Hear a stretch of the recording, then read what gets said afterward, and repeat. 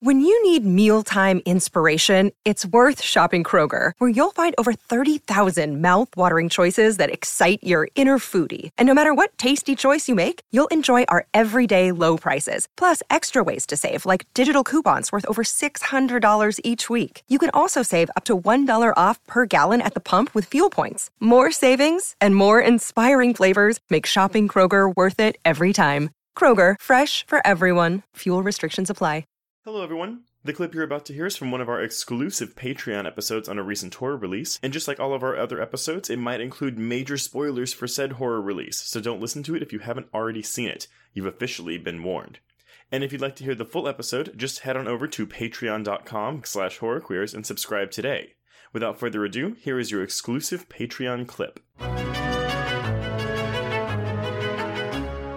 Folks, we're recording this at Fantastic Fest, so it has been a week. Yes, we are. We're trying some new technology too, so it'll be real fun to see how this pans out. But one of the very few recordings where Joe and I record in person in the same room. Mm-hmm. It's exciting times, folks. Very.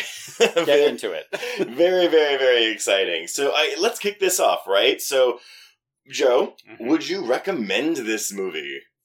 I think I absolutely would. Yeah, it's not exactly what I expected, but it went in some really fun directions. I think we'll have things to say about the end, but apart from that, it's a bit of a wild ride. Well, so I'm curious. You said it's not what you expected, and we know that both you and I have the expectation issue sometimes when it comes to how it affects our opinion of the film. So would you say that it not being what you expected improved or hampered your experience or your opinion of this film?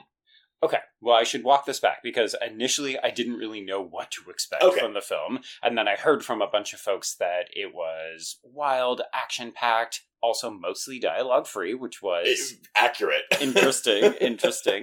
But, I would say it's a good thing, if only because this could have been a very standard, what is it? Stars in the... No. Fire in the Sky. Fire in the Sky, thank you. Yes. I'm looking at you like, Trace, help me. I'm going to forget all the details. It's interesting. So have you seen Fire in the Sky? I haven't, but I've seen the off-reference scene. Yes. I have as well. I have not seen the film, but I have seen that scene. Yes, I would recommend this. I feel like I'm going to come out liking this slightly more than you. Okay. I mean, y'all, full disclosure, we just finished watching this, so we haven't had a ton of time to process it, but I'm somewhere between 3.5 and a 4 out of 5. I'm not sure what I'm going to settle on. Yeah, I'm probably at about a 4, but I might be persuaded to a 4.5. So we're definitely recommending. We're definitely recommending this movie. Definitely recommending. And yeah, I mean, if y'all don't know who Brian Duffield is, I mean, he wrote and directed Spontaneous, which I think was 2021? Or 2020. Or 2020. Sorry, y'all.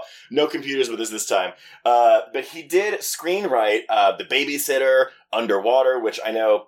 Correct me if I'm wrong, Joe, you like that one a lot, right? I've been liking it increasingly more as we get away from it, yeah. Yes, as time goes on. I need to rewatch it because I was definitely hungover when I saw it in the theater. But I'm also Love and Monsters, which I have not seen. You have not seen Love and Monsters? I have not seen Love and Monsters. Oh, Trace, it's so fucking good. You are going to really enjoy the fuck out of that movie. It's been like one of those things where it's on my list all the time, but it never just quite makes the cut when it comes down to, what am I going to watch today? See, that is so funny because I feel like if you had have seen it, you would probably be not more excited, but you would see elements of the creature design in this movie with that movie, because that is a movie filled with creatures, and they all take different forms, and they have kind of unique characteristics and personalities. All right. Okay, well, so then moving into this film, I mean, right off the bat, Kaitlyn Dever. I mean, we love her, right? She's such a fun actress. I think I struggled initially off the top because she looks too young for the way that she's acting and living.